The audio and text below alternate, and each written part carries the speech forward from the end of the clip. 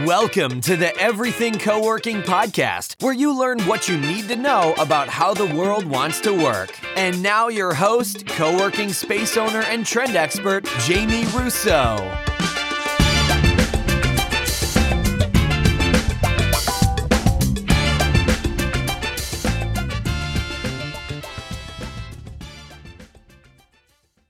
Welcome to the Everything Co-working Podcast. This is your host, Jamie Russo.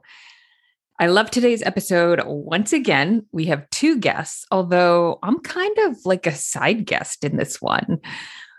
Mike Abrams reached out and said, hey, Josh White has a really interesting story. Let's do an interview with him. And I said, well, you know the most about his story, so you write the questions and do the interview.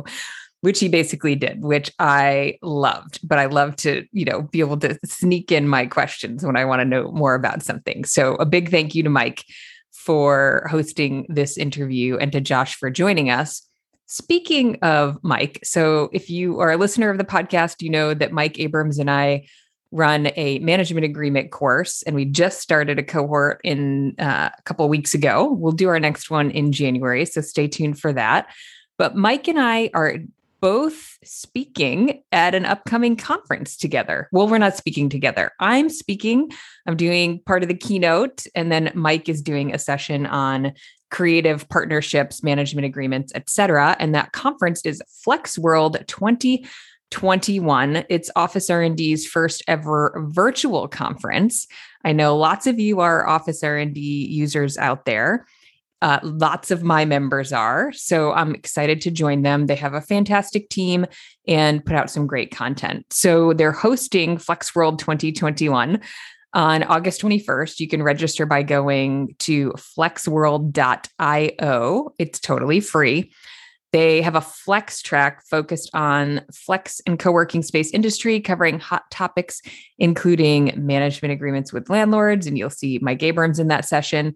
Demand generation, which we can never get enough of, and more. They're also running a hybrid track focused on sort of corporate users that are trying to figure out how to return to the office.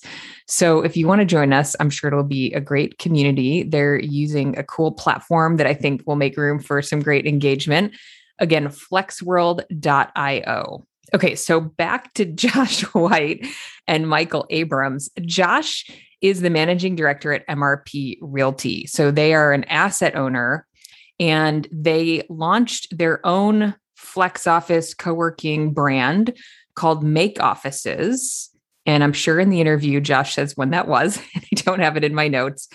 And over time, MRP expanded that brand into non-owned assets, which presented some challenges and was not really allowing them to do what they wanted to do in the business. So after several years of learning and a global pandemic and a significant evolution in what tenants want from their office space, they relaunched a more inclusive building services platform under the moniker Heyday Properties. So I actually really like this episode. I love all my episodes, but it's kind of a mix of like bigger picture, like strategy about what's happening today in commercial office. And Josh gets into some details about how they run the spaces and what's unique about their ability to control the asset and the flexible business inside of it, and how they leverage building staff and other folks that are on that asset management team to also run the flex space. So it's really interesting from a couple of different perspectives. So I will let you get into it. Enjoy the show. Welcome. We have two guests today, Michael Abrams and Josh White. So Michael has been with us several times. Michael and I are collaborating on a course to help folks understand how to negotiate and create management agreements and other creative co-working partnerships. Josh White is a guest today. I met Josh through the GWA. Josh, I think we maybe coerced you to speak, and then we wrangled you onto the advisory board. So, but I'm looking forward to our conversation today. Josh is the managing director at MRP Realty, and he's going to talk about their Heyday Properties services platform. Michael has teed up some questions to ask Josh about their experience and some forward-looking sort of plans around flexible office. So we're going to dive right in. Michael, I'm going to hand the microphone over to you. I'll let you start. And both of you give a little more context for an intro, if you'd like, as you begin. Sure. Thanks, Jamie. And thank you, Josh, for taking the time. So MRP Realty has been, I guess, in my view, as an outsider, they've been slightly ahead of the curve with innovation, creativity, from office buildings to industrial. They're mainly focused on the East Coast, I believe. Is that correct, Josh? Yeah, that's correct. I if you look at across our portfolio, including industrial, yep, we span from New England down with a recent focus in the Southeast and the Sun Belt. And so we're in Nashville and some large developments, right, and really looking at the Charlotte and Raleigh markets that we like as well. Right. Well, from an outsider, they are very well respected, and most of their projects, I'd say actually maybe all of their projects, there's this great energy and synergy that they create, and they do quite well. So with that, and with this emergence of flex and hospitality in the office market, many years ago was this vision to create its own brand called Make Offices. So, I always try to learn, and we try to get folks like yourself to teach us, what was the vision? What was the early on objectives? What's interesting is when I started the business in Flex, I came out of a real estate company very similar, but we had a different approach. And I think because of MRP's size and scale, I think, we can learn from that expertise about, what you've learned and the trial and error process that goes along with it. So I'd love to know just, the origins and how it was created, why it was created, who was your target user, and that kind of stuff. Yeah, so the journey with MRP and flexible office, the initial exposure was very akin to what all of our members probably start out in. We were actually renovating. We were renovating our offices, and we all moved into Make Offices. And instantly, what appeals to so many in co-working, especially sort of the early days of startup culture, single shingle businesses, entrepreneurs, just the excitement and the energy that sort of happened in the hallways. And so that was our first introduction into it, and it led to a investment in Make Offices. And so that's how we kind of came to eventually, through additional rounds of investment, have operating control of Make Offices. I served as a role there, and a lot of that capital that we put up for the business went towards expansion and took Make Offices to 15 locations. And then I think, from a trial and error standpoint that you mentioned, we've had a change in thinking. We're still really long co-working, flexible office. We feel that segment of the market, as is predicted, will continue to grow. Where it fits in the asset, we are always looking to put flexible office in the asset, be it traditional co-working or spec suite programs that are serviced and amenitized and pre-furnished. So now we've kind of fallen back to a position, and it's coincided with the pandemic, that we just want to operate within assets we manage and or own, that we're a capital partner on, that we're repositioning. So that means a couple of the old Make Offices have come under our new portfolio, but we transitioned a lot of the others, either reassigned lease and or transitioned them to other operators where we had been in arrangements where we were tenants. Right. So when Make Offices is in an MRP Realty building, even though they are separate, what does that structure look like? Is that a lease? Is it a hybrid? Is it a partnership? How do the two entities do business together? Yes, they're partnerships, but the details of each arrangement are different and to comply with REITs and things like that. But essentially, they are management agreements, but they can have they can have the look of a shopping mall or a parking type of lease for REIT compliance. But we are working to in conjunction with asset ownership and the landlords to fund the operating expense, and then there's typically some sort of share in revenues beyond that. Right. That's described at a very high level. Yeah. Right. So when you guys were expanding outside of your portfolio, that's a huge jump for any group. As were your deals outside of your portfolio in a similar light, or were you having to sign actual traditional leases? Yes, we during that expansion period, we were signing leases. So those locations that transitioned to new operators kind of at the beginning of 2020 had been taken up as leases by make offices. Right. And so, because that rent arbitrage game is so volatile, even in a good climate, much less having to deal with a pandemic. There's so much learning experience by having to go through that turmoil and stress. What would you highlight? What would you tell people to look out for? Yeah, so I think and this was predicted, right? I think there were a lot of people who were waiting for that first downturn, the pressure test, right. the co-working model under a lease on this. And so we saw that we got that pretty quickly. And I think that people asking those questions were right. And that you cannot have your single market leading feature and benefit being flexibility. Your primary selling point then becomes your primary weakness very, very quickly, and that's obviously what happened.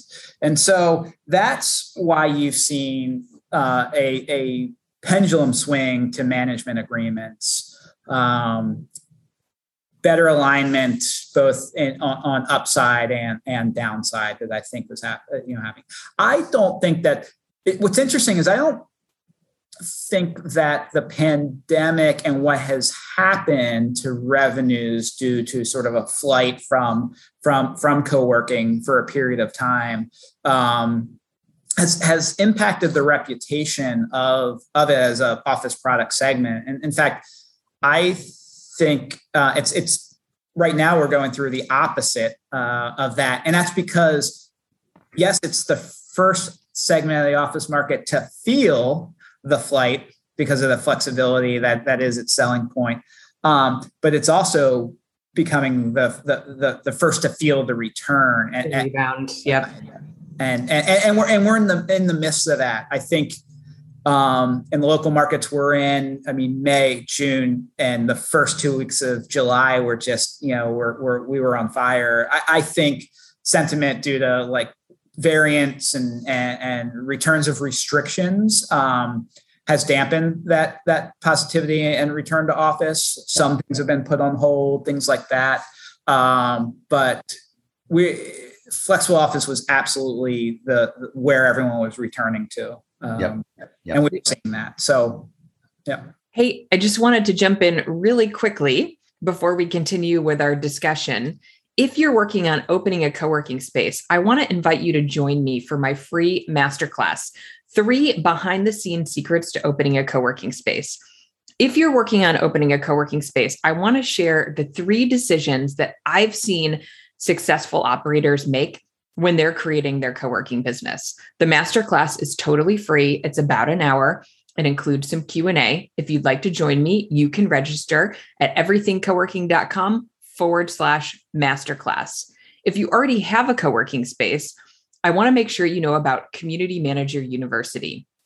Community Manager University is a training and development platform for community managers, and it can be for owner operators. It has content, training, resources, templates from day one to general manager.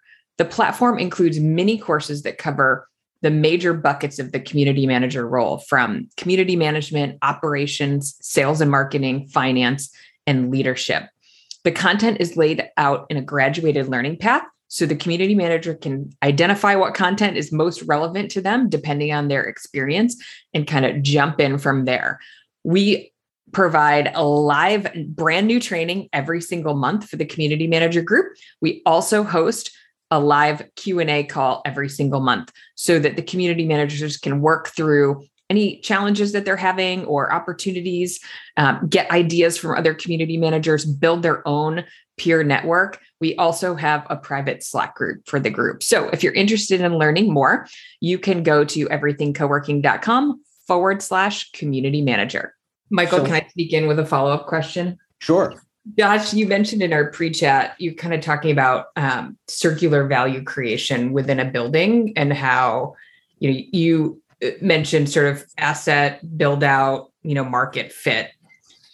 In your new product, and I'd love for you to describe what that looks like, and talking about circular value creation within a building, is the flex always there to turn a profit, or is there another sort of ROI for that business? Yeah. So circular value creation, sort of reciprocal value creation. That's what we talk about when we have this perfect sort of office product fit to the asset and the submarket. So it's really feeding off the demand, and the office environments in the co-working and spec suite floors fit what tenants are coming to that building for. So you don't have kind of a company culture or company lifespan disconnect where all of your gig workers and startups are going to the co-working floor, but then you've got your law firms and your consultants going to the rest of the building. If you want integration, if you want value creation, you need all those things to fit. And what we see when we can get it firing on all cylinders and get that to work is, and just for simple math, in 100,000 square foot asset, we will see in a year graduating from co-working either into spec suites or traditional office between 7,000 and 10,000 square feet. So we're kind of co-working is a launching pad on Bat Circle, feeding the other types of longer term office product, and then coming back the other way for various reasons. They're renovating, they're expanding, they're in between office size, they're waiting for space to come back on the market within the building. We see about 15 to 20% of the co-working occupancy being taken up by the other tenants in the building.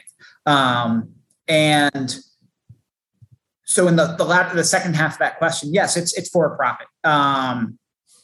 We do see it as an amenity, but it still does need to stand on its own and turn a profit. And like I think most out there, we are looking for it to deliver at a minimum market rent, at a stabilized occupancy. Right. And with your portfolio, you do attract a lot of big national tenants. Do you find today, because of everything we've seen with the acceleration of flex, are potential tenants asking for flex before they make a commitment to the building? So yes, we are absolutely seeing that more and more requirements for flexible components in the building. And so I think as that comes, and I believe that Europe and especially the UK have been sort of the leading edge of that. We probably 2 years ago, we started to hear about that being baked in as a requirement to more often, searches for companies out on the market for office space. So they see that as a sort of a built-in valve to expand into and things like that. So it's certainly seen as an amenity. We're repositioning an asset right now where we're chasing a very, very large tenant user who has that requirement. And the building doesn't have flexible office right now, but it allows us to sort of collaborate on what that space is going to look like for them. And so they've got a requirement of having flexible office in the building. We say, hey, we're going to build this out contingent on going to lease with you all. And we will take your feedback in the design of that space. Right. That's awesome. So, we've come full circle, from Make Offices to Heyday Properties. You guys are out there. You're very, very active. Like if you could look into that crystal ball, like where do you see this demand going in the future? Because, so many groups today, they're looking at the enterprise groups. And as we discussed before we got on this call, we talk about how, the backbone of America is on small companies. So how are we looking to satisfy everybody, or are we just going to focus on one subset? Yeah, it's great. Thought-provoking question. I'll go to the kind of the first part, which is, so crystal ball, kind of where we see things. I think we're in a period of increased demand, a bolus of demand for flexible products. I think that the driving force behind that is just uncertainty, and mostly employee-driven uncertainty, head counts, workstation counts, things like that. How we've always thrown around the term future of work, but we're actually kind of staring at this period. Like everything beyond this period is actually kind of like a new dawn, right? For how we're working. We're in the future. Yes, we are. We're toes are in. So I think the demand is mostly being driven by the desire to buy time, kind of kick a can for a while without signing up and making too long of a commitment on space. Because you talk to these decision makers, and yes, they're surveying their employees about who wants to come to work, how often, these sorts of things. And that data is moving, right? Just as sentiment around, the country, consumer sentiment, all these sentiments changing at the whisper of a new variant or the increase of a infection rate and positivity rate in certain periods. We feel that we're almost like canaries in the coal mine because of the flexibility that a lot of our membership has, at least within our co-working floors. So I think these decision makers, the last thing they want to do is sign up for 10 years and whiff on that, either too small or too big. And so a lot of new business won over the last 4 or 5 months, and we're seeing it play out on a monthly basis, are those that have wanted to equip themselves with the ability to expand and contract as their employees either grow in confidence and wanting to come back to an office environment, or all of a sudden the next month, again, I said mention of a new variant or something like that, decide they don't want to, so they can shed and or add seats monthly. And we're seeing that. Right. Thank goodness right now it's all in the positive.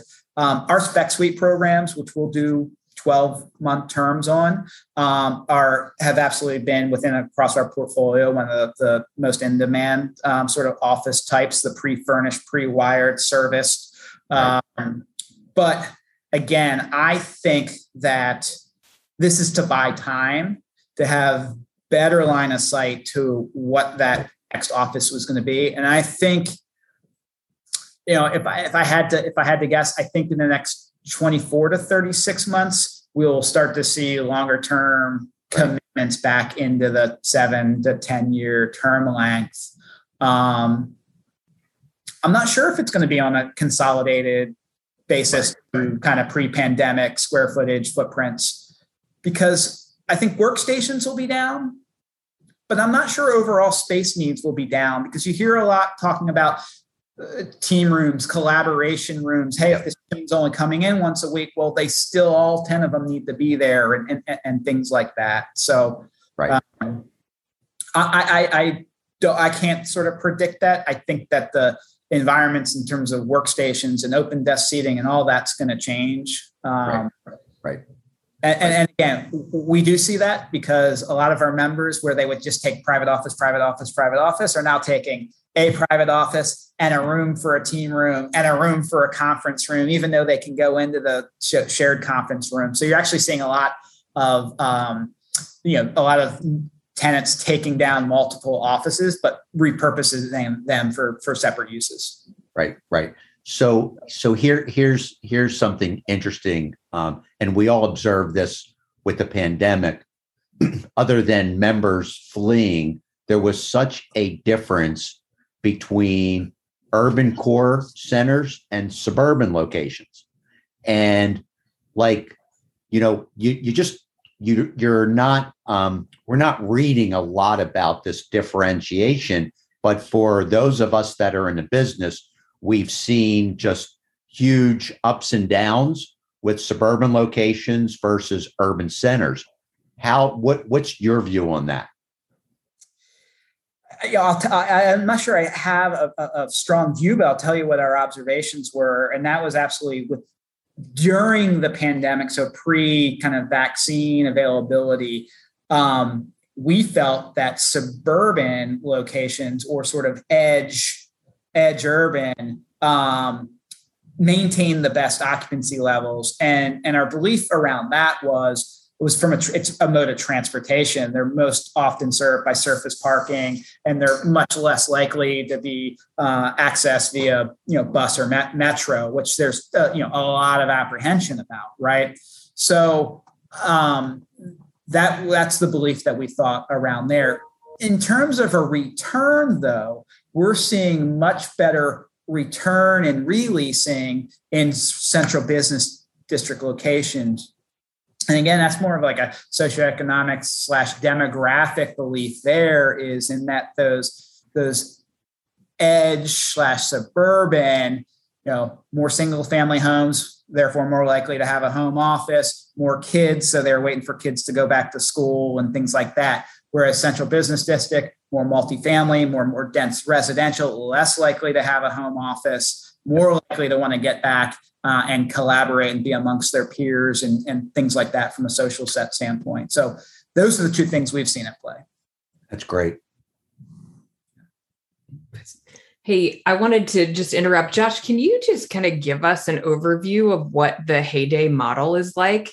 Because we started talking about make offices, and Heyday is a full building solution, which is still somewhat unique and flex. I'd love to hear, and very hospitality focused. I'd love to hear what that looks like.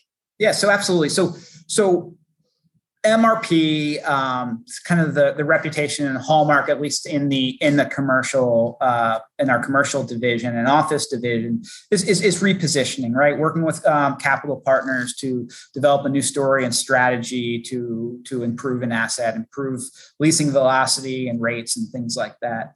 And property management, we feel, is a tool in repositioning, as is flexible office and amenities. It's not just the rooftop, the gym, and redoing the lobby. It's adding other things. It's adding a lot of times a differentiated property management, which is Heyday. And I think when we talk about hospitality or differentiation or experiential, I want to give the credit to the team that developed that, because it was sort of re-engineered. They spent time with the Ritz Group. They spent time with, the brands out there that you believe are hospitality. So this isn't just lip service or checking a box or dropping words like hospitality into a deck, right? You feel it. And it was engineered from the experience from dropping off your car, how you enter the parking garage. I mean, it was just absolutely, soup to nuts. Re-engineered. And that's what Heyday is. And a lot of it's driven by technology. A lot of it's driven by design, and a lot of it's driven by the amenities that are in there. And so that's what Heyday is. And so co-working and flexible office type, office products are within Heyday. And we operate them in traditional non-differentiated property management, but also in the Heyday managed asset. So that's one unique thing. The other unique thing is, although I think we're going to see more and more of this, is that operations of the flexible office. So when I talk about operations, I mean sales, marketing, touring, negotiations, servicing day to day. It's handled in an integrated fashion to property management.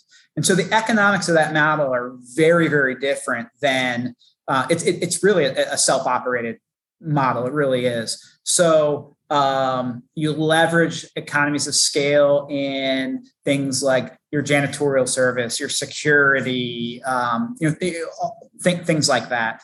And so it's a very, very ownership friendly model as long as the group that's managing it has flex experience. And so we've just seen it as being way, way more profitable for ownership to a lot of the third party, operators out there. There's some great ones out there. But I think across the board, it can be very beneficial. It's something that, owners should consider. That's great.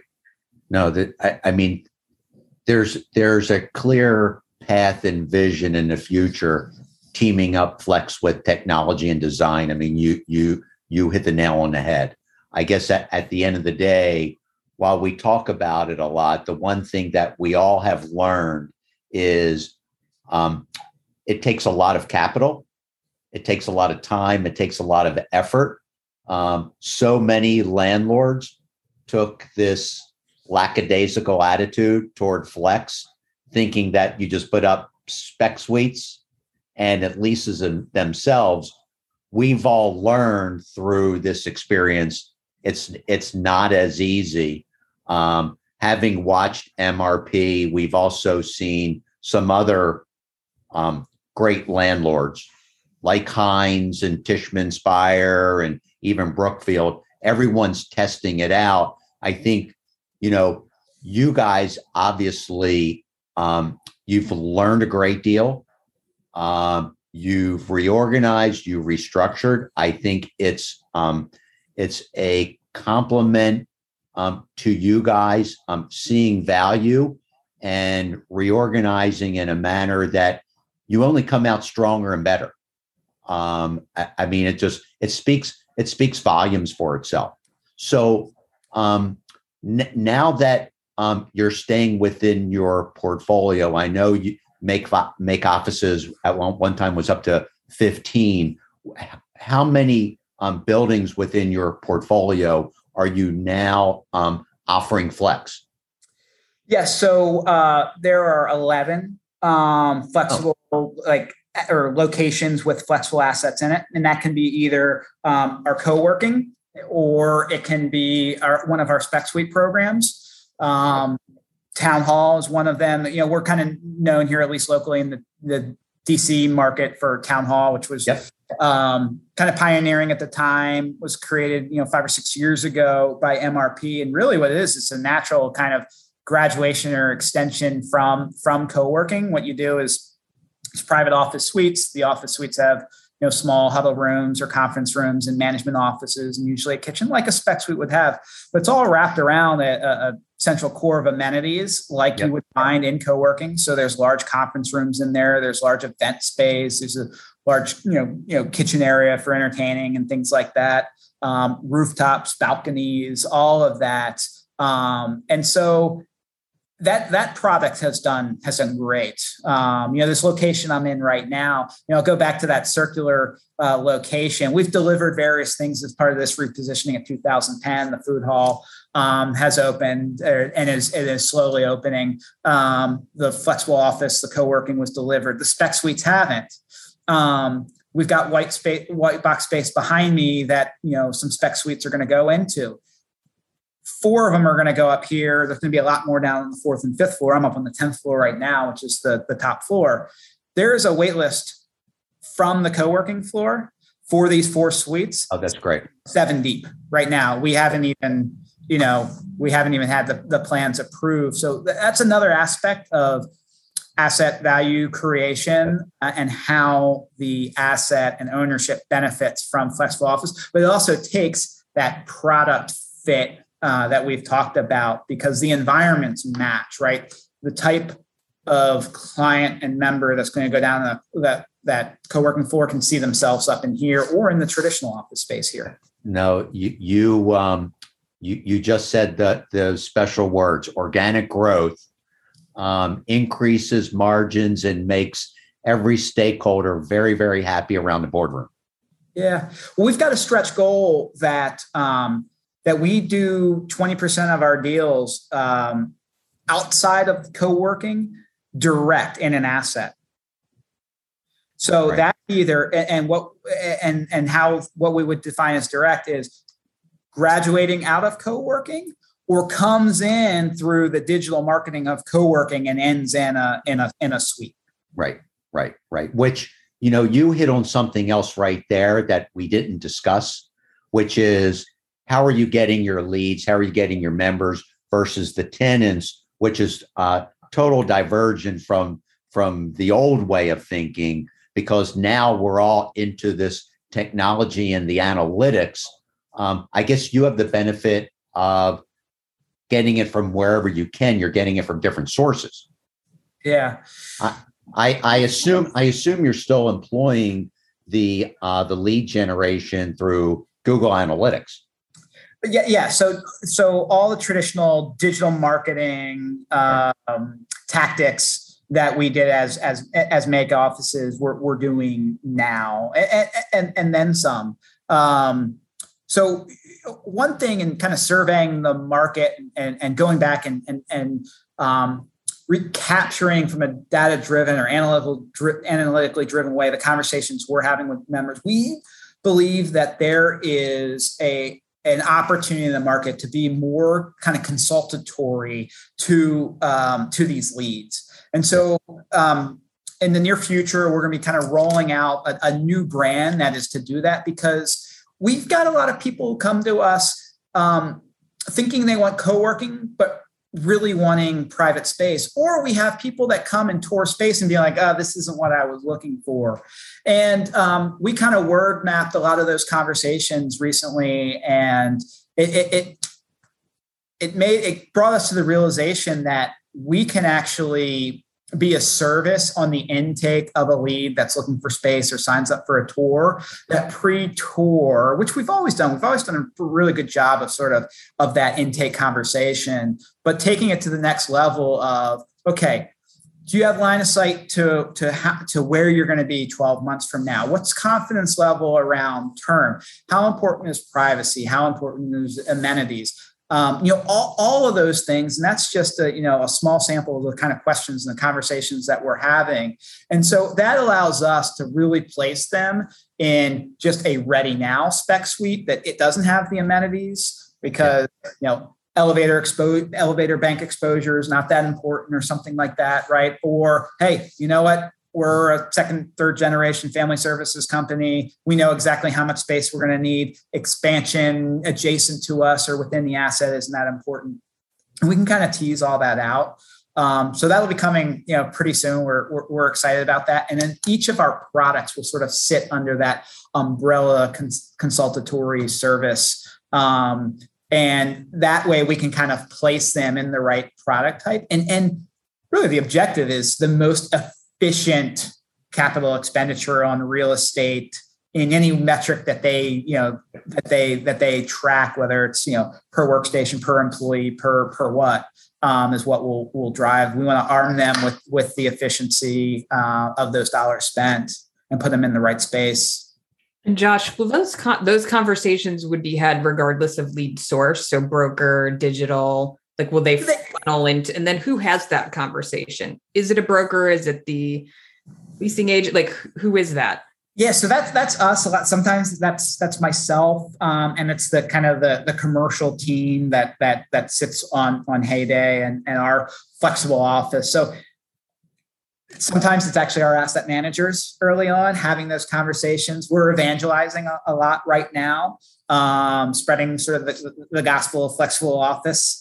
That's another interesting thing we haven't touched on that we've seen in the pandemic. We've absolutely seen an increase in broker-led deals. I just mentioned before that our stretch goal is to see 20 to 25% direct non-brokered, because we're graduating them up or they're coming through our website, and we're realizing that traditional office or spec suites are the right fit for them for various reasons.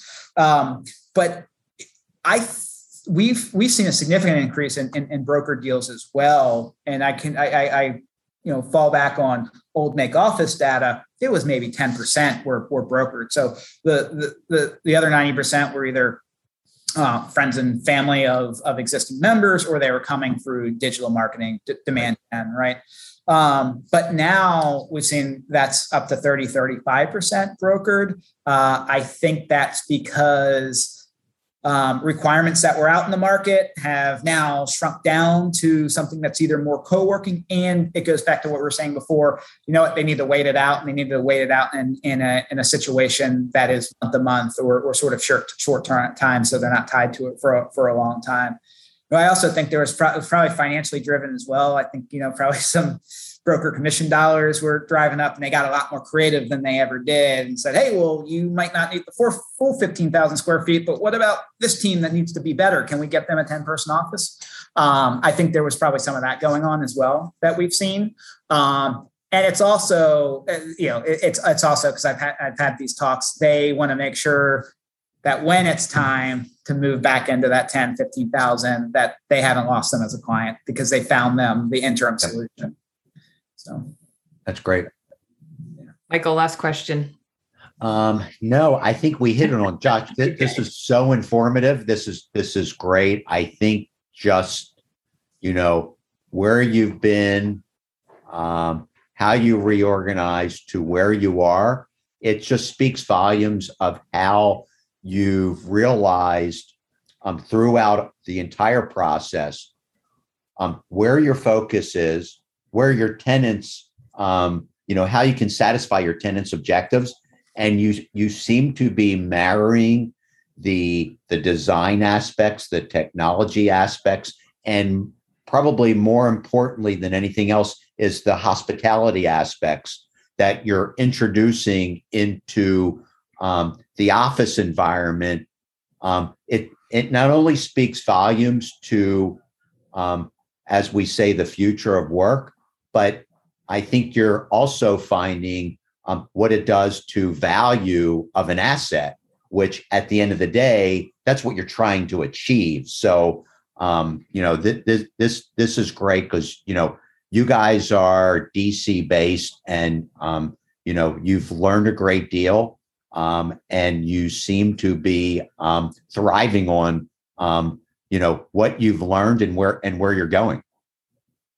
No, Michael, I appreciate that, and I think you opened up with describing MRP as an innovative company, and I'm lucky that they brought me on, about 3 years ago, and that's absolutely a hallmark and reputation of this group. Zach Wade, who I know you both know, Jamie and Michael, and Allison Johnson, who leads up our property management group, and who is the creator, the architect of our heyday concept, and has executed and brought it to market. But MRP is absolutely a visionary and innovative group. And I think that our boutique and work at a small scale allows us to not trip up in taking that vision to an executable phase. And so it's just been a really rewarding group to work with and fun to be part of.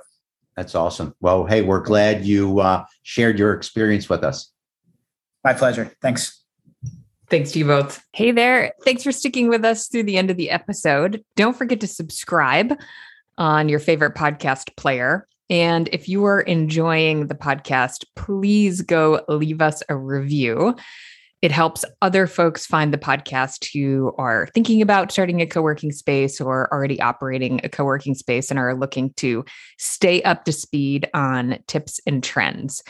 And we started a YouTube channel. We'd love to have you catch us on video. You can join us for podcast videos and Q&A videos and other things that we post to the channel. We'd love to see you there.